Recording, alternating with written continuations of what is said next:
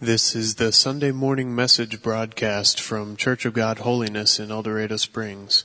I love you, Lord, and I lift my voice to worship you. Oh, my soul, rejoice. Take joy, my King, in what you hear. May it be a sweet, sweet sound in your ear. My Jesus, I love thee. I know thou art mine. For thee all the follies of sin I resign. My gracious Redeemer, my Savior art thou. If ever I love thee, my Jesus, 'tis now. I love thee because thou hast first loved me and purchased my pardon on Calvary's tree. I love thee for wearing the thorns on thy brow. If ever I love thee, my Jesus, 'tis now. In mansions of glory and endless delight, I'll ever adore thee in heaven so bright. I'll sing with a glittering crown on my brow. If ever I love thee, my Jesus, 'tis now. If ever I love thee, if ever I love thee, if ever I love thee, my Jesus, 'tis now.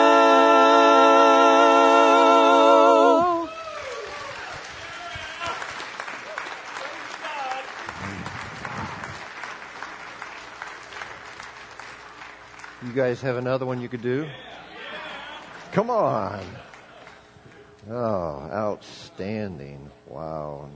Just great songs and done so well. Thank God. Thank God for His presence. Could you just try to zone out the world and zone out stuff? Can we just, maybe we ought to just ask God to help us to shut out those things. Could we just do that right now? Father, we believe that your word,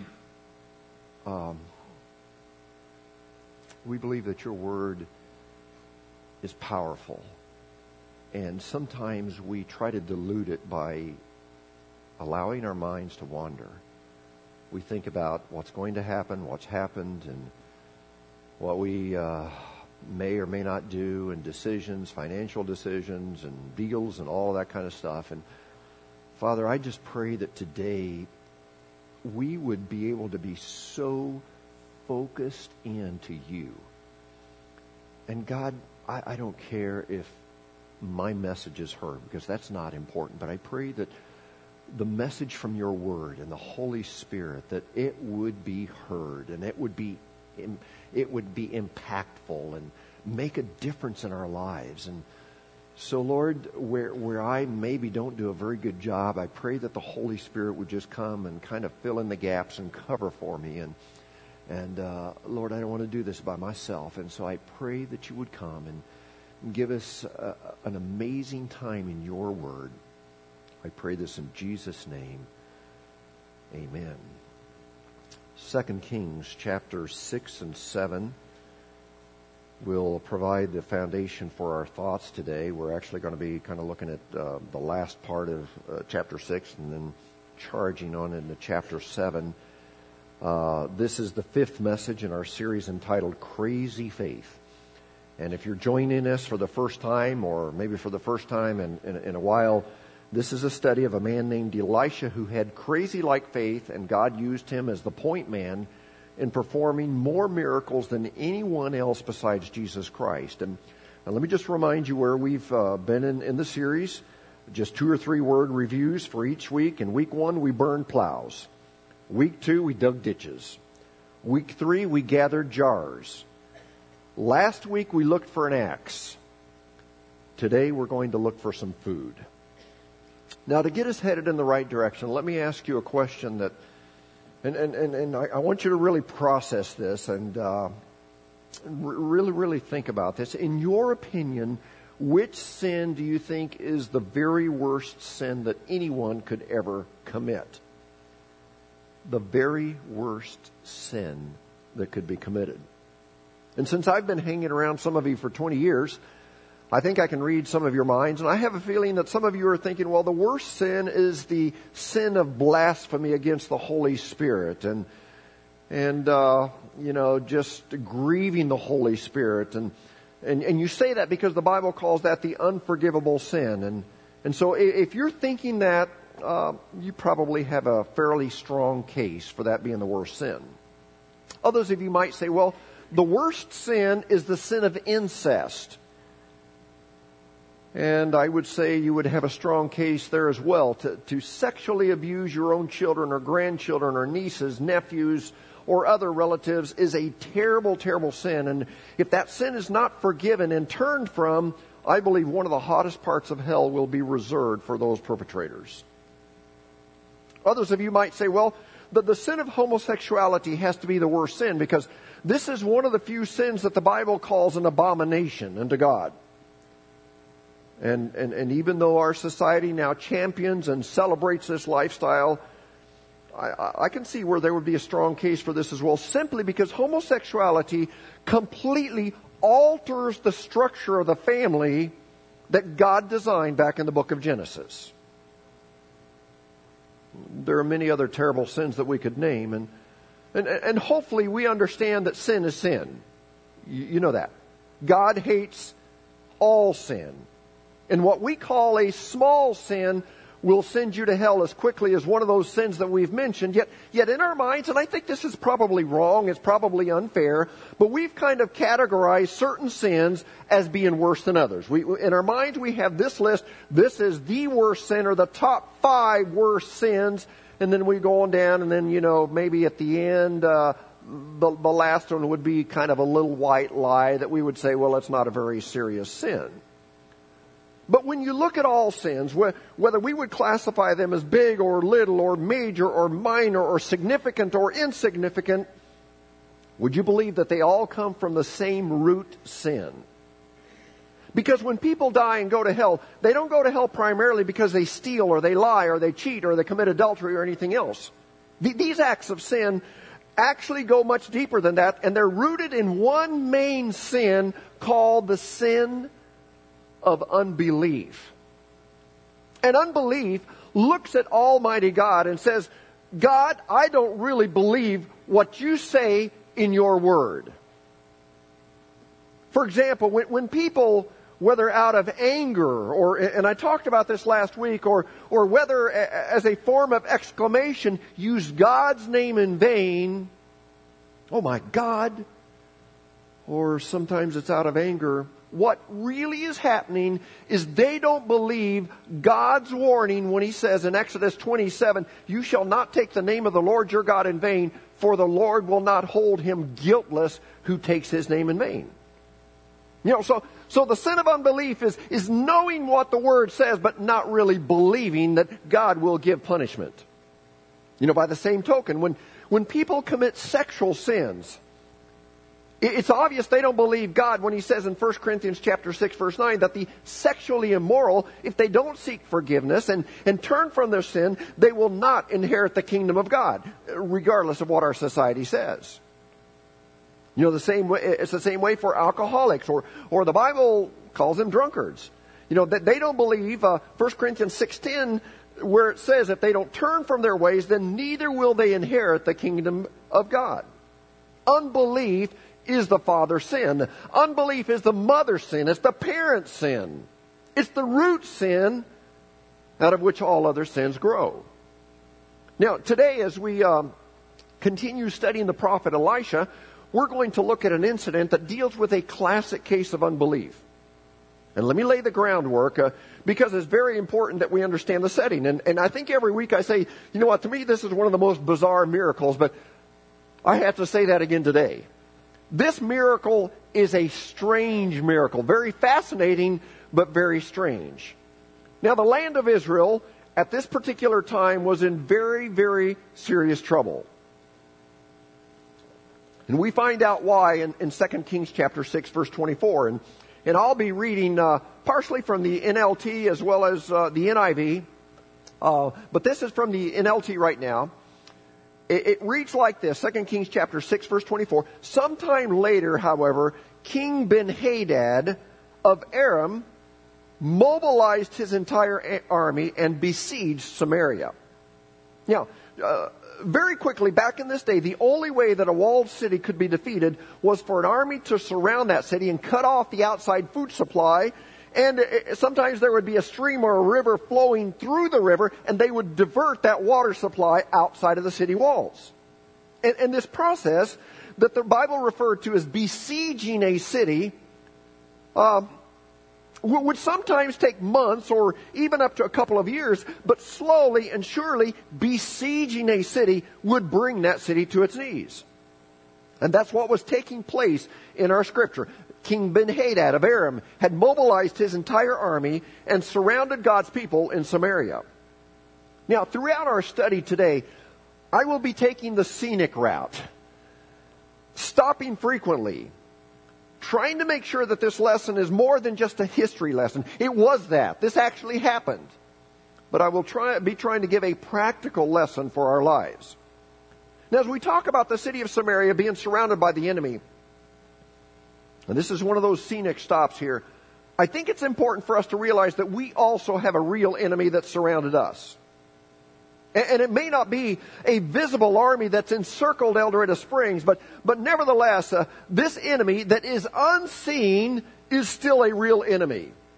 And I think you know that enemy is the devil and his forces. You do believe in the devil, don't you? Do you? Maybe this goes without saying, but I'm afraid that because of our lack of Bible knowledge, we've pretty much come to view the devil as a fairy tale figure. You know, this fictitious being that wears a red jumpsuit, carries around a pitchfork, that's in all these kids' books. And I fear that image has probably sometimes caused us to treat the devil lightly. But know that the devil is real. The devil is powerful. He is way more powerful than you are. Now, he's not more powerful than Christ in you, but in your own strength, you are dead meat in a match against Satan. And he's already laid out plans to hurt you and to sabotage your marriage. Did you know that? If you're married here today, the devil has plans to kill your marriage. That's what he wants. He also wants to destroy your children and wreck your career and destroy your joy and take away your happiness and bring division to our church. Satan is a very real force, and he's alive, and he's your enemy. Don't forget that. And don't ever get cocky and arrogant and think that you can handle the devil on your own, because you can't. But anyway, back to our lesson. The enemy was surrounding God's people. And the people had reached a point of starvation. Notice in verse 25 as we keep reading. As a result, there was a great famine in the city.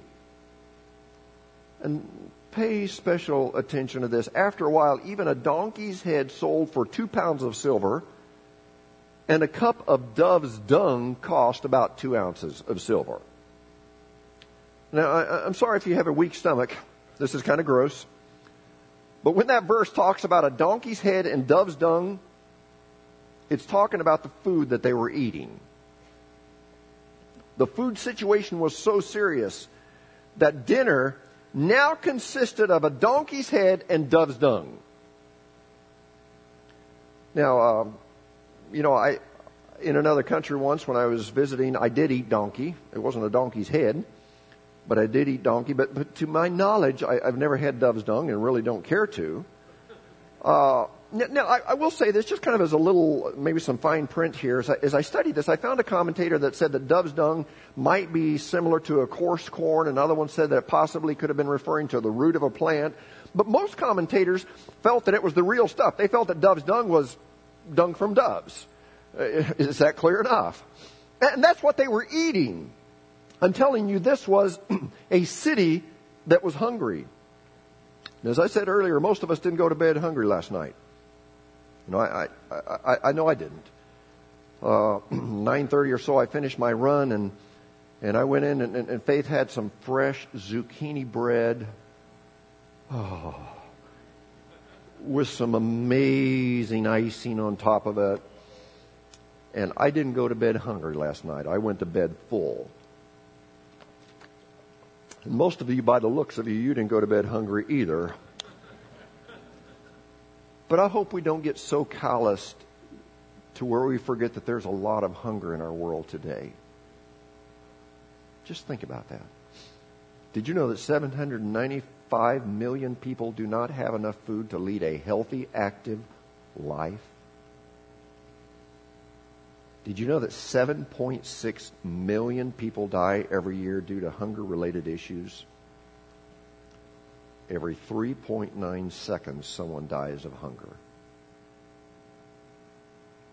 A couple of years ago, a story came out, news report of Haiti. And of course, Haiti, just because of the earthquake, and it's just been for decades, has been just on the brink of starvation.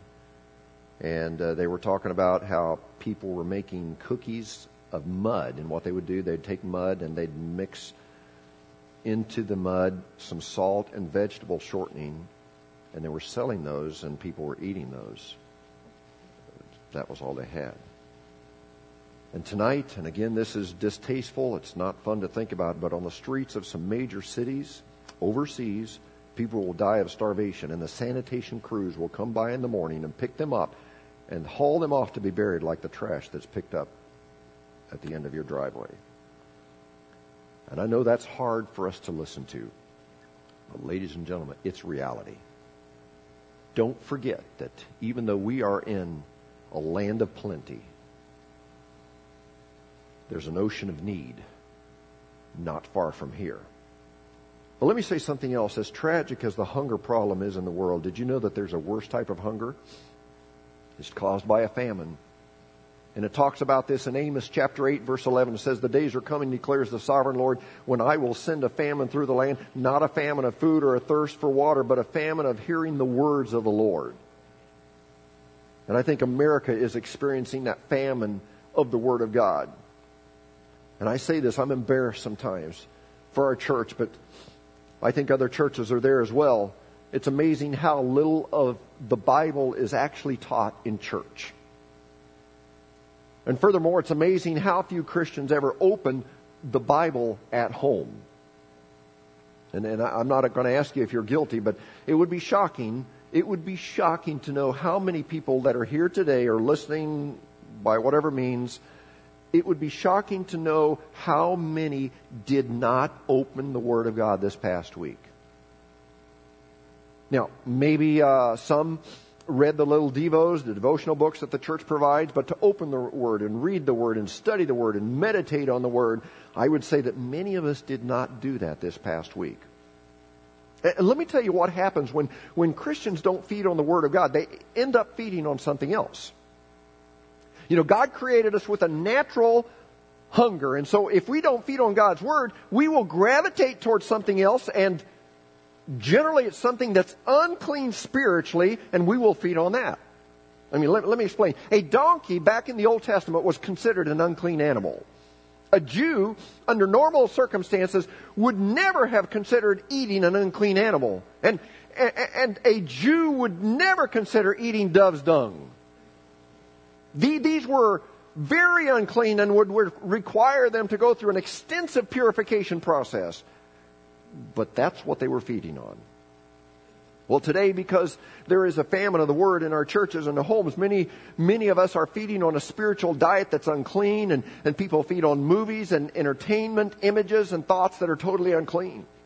And again, why is that happening? Because when we're not properly feeding on the Word of God, God's Word, the living Word, when we're not feeding on that, we will go after that which is unclean.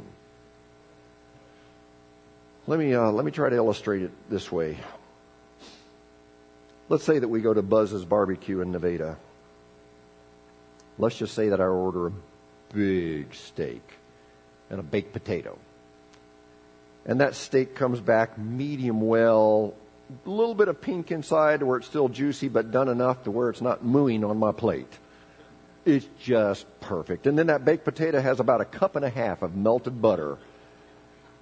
It's just oozing over the top and running down the sides. And then to finish my meal, I end up with a warm brownie a la mode. And it's not just ice cream on top of it, but it has whipped cream and nuts and a cherry. And I can almost taste it right now.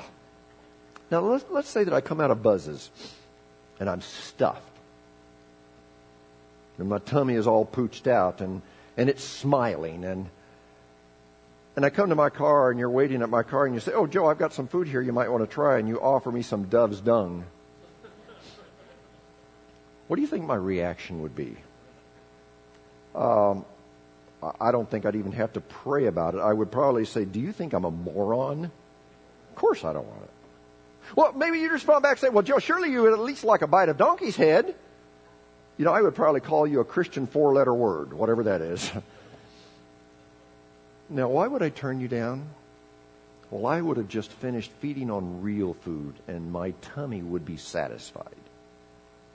And what I want to get across is that when you feed on the living Word of God, this satisfies.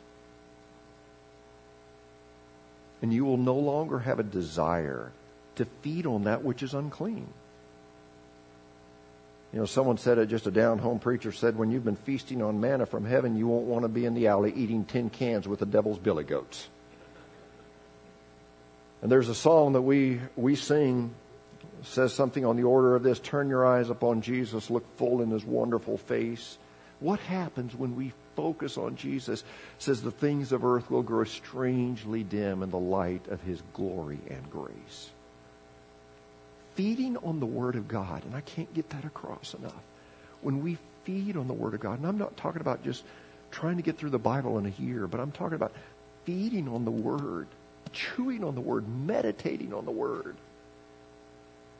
You know what? It will take away the desire for those things that are unclean. And I can't emphasize enough the need to meditate.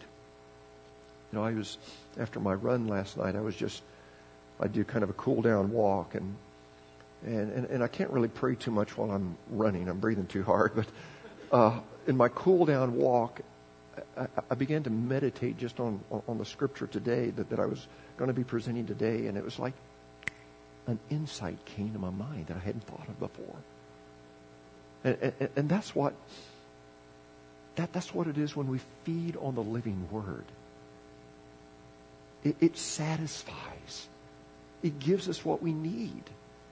And then there's a less likelihood that we'll be going to that which is unclean to feed on that. Why? Because we will be satisfied. Let's look what else this famine led them to. Keep on going, verse 28. But then the king asked, "What's the matter?"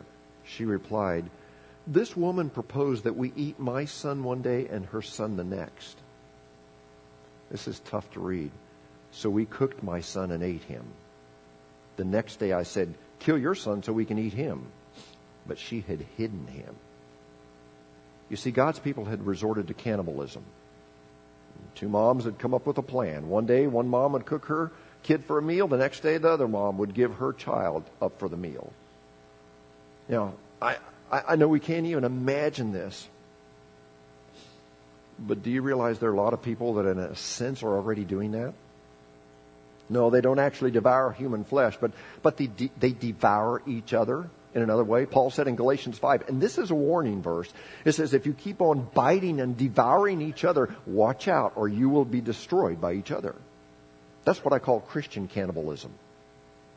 And hear me out. If you run across someone who is highly critical of everything and everybody, mark it down. They're probably not feeding on the Word of God, and so they're not satisfied in life, and they've resorted to biting and devouring people's reputation and character. Well, let's keep on moving here. Verse 30. When the king heard this, he tore his clothes in despair, and as the king walked along the wall, the people could see that he was wearing sackcloth underneath next to his skin. May God kill me if I don't execute Elisha, son of Shaphat, this very day, the king vowed. Now that is so ironic to me.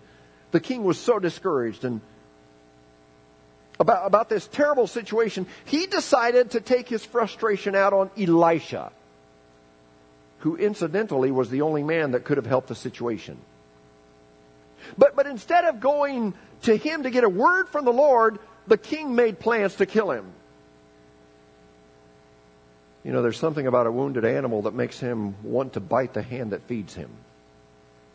And you look at our country today, you would think that the fires, the floods, the extreme weather patterns, the terrorism would cause hurting people to run to the church and ask, is there a message from the Lord? Is there a word from the Lord? But instead, the church is looked at as out of date. The world views us as Bible-thumping radicals that are a detriment to progress. And anytime we try to speak the truth or talk about marriage from a biblical perspective, or anytime we preach on the sanctity of life, we get labeled out of touch. Bigots.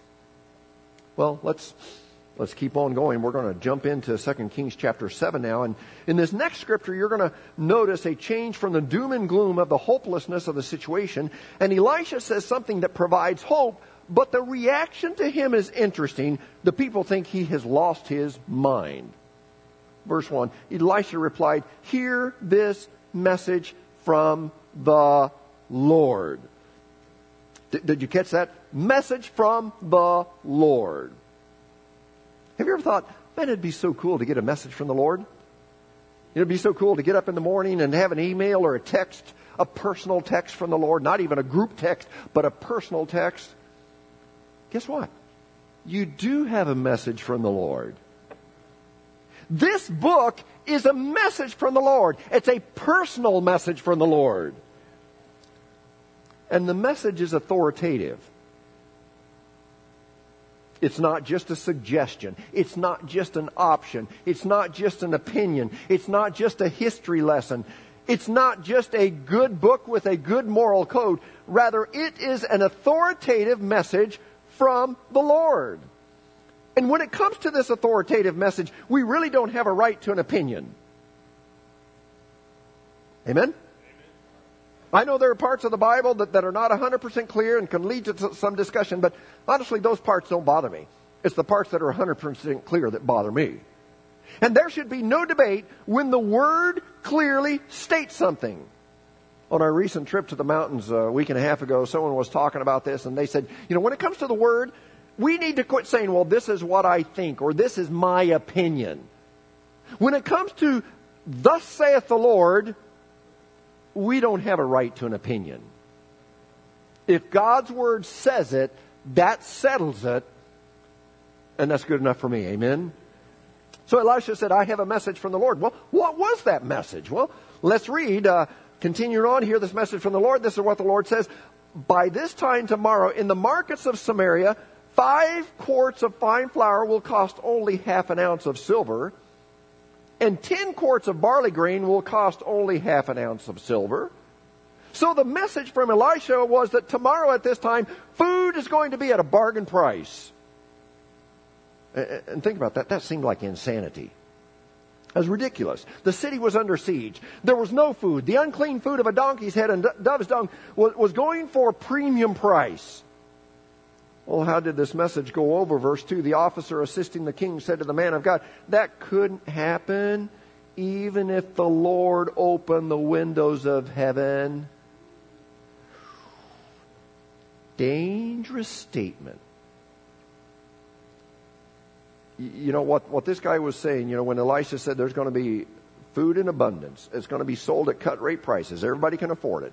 One of the king's advisors, God's people, spoke up and said, even if God opened the windows of heaven, this could never happen. And in Cedar County terminology, he was saying, what you are saying is a bunch of baloney. Not even God could make that happen. And really, you have a study of two men here. One is a prophet who is genuinely serving the Lord. The other is a politician that's pretending he's serving the Lord, but in reality, he didn't believe in God's power. It reminds me of this scary verse in 2 Timothy 3:5, having a form of godliness, but denying its power. Or listen to it in the New Living Translation. They will act as if they're religious, but they will reject the power that could make them godly. And that's America today. We got a lot of religious people. Oh yeah, I love Jesus with all my heart, but they sure don't live it, and they deny His power. Look what Elisha said to him. You will see it happen, buddy, but you won't be able to eat any of it. He said, you will see this with your own eyes, but because of your unbelief. And here you will see the seriousness of the sin of unbelief. Because of your unbelief, you won't get to eat any of the food. And so what happened? Well, I'm going to read an extended passage of Scripture, so hang on and try to focus and listen to this. Verse 3. Now there were 4 men with leprosy sitting at the entrance of the city gates. Why should we sit here waiting to die? They asked each other. We will starve if we stay here, and we will starve if we go back into the city. So we might as well go out and surrender to the Aramean army, and if they let us live, so much the better. But if they kill us, we would have died anyway. So that evening they went out to the camp of the Arameans. Nobody was there. For the Lord had caused the whole army of Aram to hear the clatter of speeding chariots and the galloping of horses and the sounds of a great army approaching. The king of Israel has hired the Hittites and the Egyptians to attack us, they cried out. So what they do, they panicked and fled into the night, abandoning their tents, horses, donkeys, and everything else, and they fled for their lives. So remember the setting. The Arameans had the city surrounded. They were enjoying watching God's people starve. But all of a sudden they began to hear things. It was like the sound of many chariots and many horses. What do you think they heard? What do you think they heard? I'll tell you what they heard. They heard the host of heaven. You know, we're in chapter 7 here, but could we go back to chapter 6, hit rewind, and I want to look at verse 14 that ties into this. You know, these stories tie together. But verse 14, and this kind of sets up this whole scenario. Verse 14, 2 Kings chapter 6. So one night the king of Aram sent a great army with many chariots and horses to surround the city. So that's what's been going on. When the servant of the man got up early, the next morning went outside, there were troops, horses, chariots everywhere. Oh, my Lord, what will we do now? He cried out to Elisha. Have you ever said that?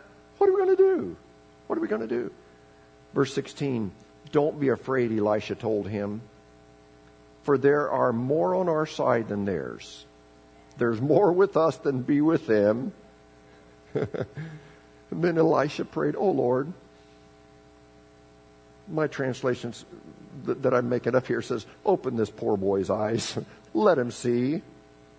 Then the Lord opened his servant's eyes, and when he looked up, he saw the hillside around Elisha was filled with horses and chariots of fire. But they hadn't made a noise yet. They were there, just waiting. And then all of a sudden, they heard the noise, and the host of heaven decided to move. And which leads me to say that we're, in this church, I believe the angels of the Lord are encamped around them that fear Him. It's not just us here. I believe we have the armies of the Lord surrounding us at 1607 South Park. And oh Lord, would you just maybe give us a glimpse of that? Open our eyes. We can't see them right now. And so sometimes we sense it's just us. And, we're weak and not strong enough. And sometimes I pray that God would just give us a glimpse of the host of heaven that's surrounding us. Let me give you a little verse that hopefully will get you fired up. In Psalm 68:17, it says, the chariots of God are tens of thousands and thousands of thousands. Isn't that cool? The chariots of God are tens of thousands and thousands of thousands. The Lord's army is not this little cadre of a few chariots and a few horses and a few soldiers and outdated equipment. No, there are thousands upon thousands upon thousands upon thousands. This is this is an invincible army. There is more with us than be with them. We're on the winning side. Wow. But anyway, the Arameans heard what they thought was an army of chariots and horses. And it was. And it caused them to panic, and they began to run for dear life. And in their hurry to escape, would you believe they left all of their food? And I love this. The devil that day provided food for God's people. And I want you to notice what happened to this man who said, why, God couldn't even make that happen. Verse 16. Then the people of Samaria rushed out and plundered the Aramean camp. So it was true that 5 quarts of fine flour were sold that day for half an ounce of silver, and 10 quarts of barley grain were sold for half an ounce of silver, just as the Lord had promised. And compare the prices. Remember, we read that a donkey's head sold for 2 pounds of silver, and a cup of dove's dung cost 2 ounces of silver. You see, the groceries were cheap. The king appointed his officer to control the traffic at the gate. There's this guy that said, God couldn't even do that. So, the king knew there was going to be a rush. And so he said, would you please do some crowd control right here? What happened? He says, but he was knocked down and trampled to death as the people rushed out. So everything happened exactly as the man of God had predicted when the king came to his house. So, the event that brought a blessing to God's people was the same event that brought judgment to that unbelieving officer, and he was trampled to death. Did you know that one of these days Jesus is going to come back? You believe in the rapture? The rapture of the saints. The second coming has 2 phases. You've got the rapture of the saints, where it'll be in the blink of an eye, but then the second stage is where every eye shall see him. But one of these days, Jesus is coming back, and that event is going to be a blessing to so many of us who have our sins washed in the blood of Jesus Christ, and we're living lives of holiness, not on our own strength, but with God's help. But do you realize that will also be the event that will bring judgment to others? Did you also know that the preaching of the gospel is a blessing to those of us who are saved? And you're saying amen. And I think some of you today, you're genuinely feeling it because you're in a right relationship with Jesus Christ. And so it's a blessing to those of us who are saved. But for those who don't get saved, it will be God's method of judging them, because the Word of God is a sharp, two-edged sword, and it cuts both ways. So this morning, I guess we need to stop because my time is out. But before we go home, could I just ask some wrap-up questions to you? And I pray that through God's Spirit that He will really penetrate your hearts, because I know what I can do. I know I can weasel my way. I can justify my actions. I'm good at that. You are too. But I pray that God would just penetrate, that we would take off that front, that facade. But here are some questions I want to just leave with you. Do you really believe what God says in His Word?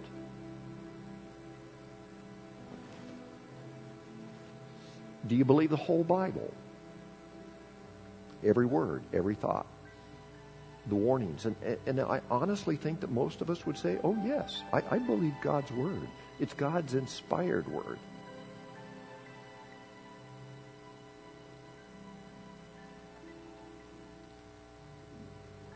so if you believe the Bible, if we believe the Bible, why don't we live like it?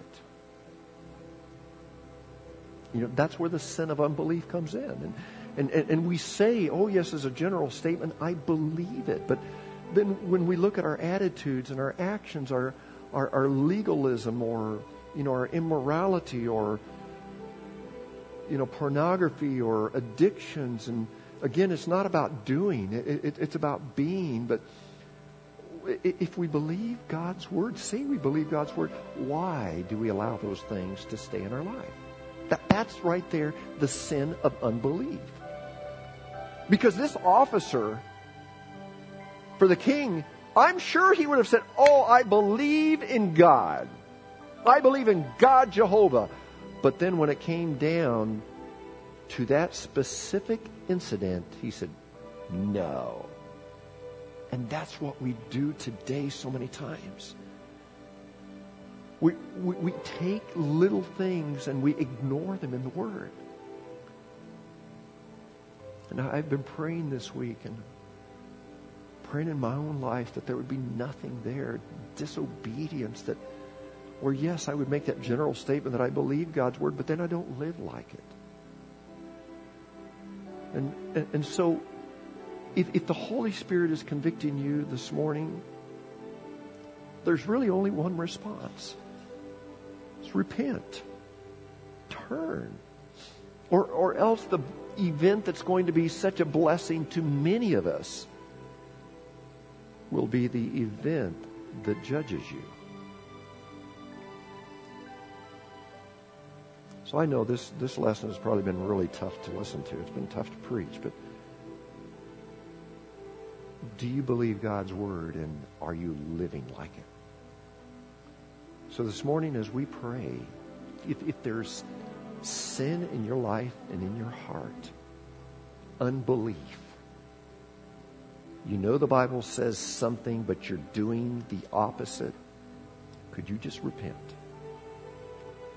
Just repent and turn. Father, I know this. I know comfort zones have been violated. Lord, if I've sounded angry, maybe you can just help people to understand it came from just, I guess, a passion for this. Lord, I pray that those that maybe are under conviction right now, that they would not justify it. Lord, forbid that we would justify our sin. But Lord, that we would just very humbly come and say, Lord, forgive us. We're wrong. We've messed up. Lord, would you give the strength for people to make adjustments this morning? God, don't let us be guilty of this root sin of unbelief. That Lord, we would be able to say, we believe your word. It's inspired, and I'm in disobedience. And Lord, that we would repent. So God, just in these closing moments, do a work in our heart and in our lives. Lord, deal with us, I pray. Gently where we need gentleness, sternly where we need firmness. But deal with us, I pray. You know, you're welcome to come to the altar this morning. I really don't feel led to have you come, and I'd love for you to come if you want, but I want to just give you a few seconds back there. Just let you pray. Why don't you just go ahead and talk to God right now? Just you. I'm going to give you just a few seconds here to pray and repent and turn. You've been listening to the Sunday morning message broadcast from Church of God Holiness in El Dorado Springs. Our messages are archived at www.eldochurch.com, or to order compact discs or DVD videos of the messages, call the church at 417-876-2200. Thank you for listening.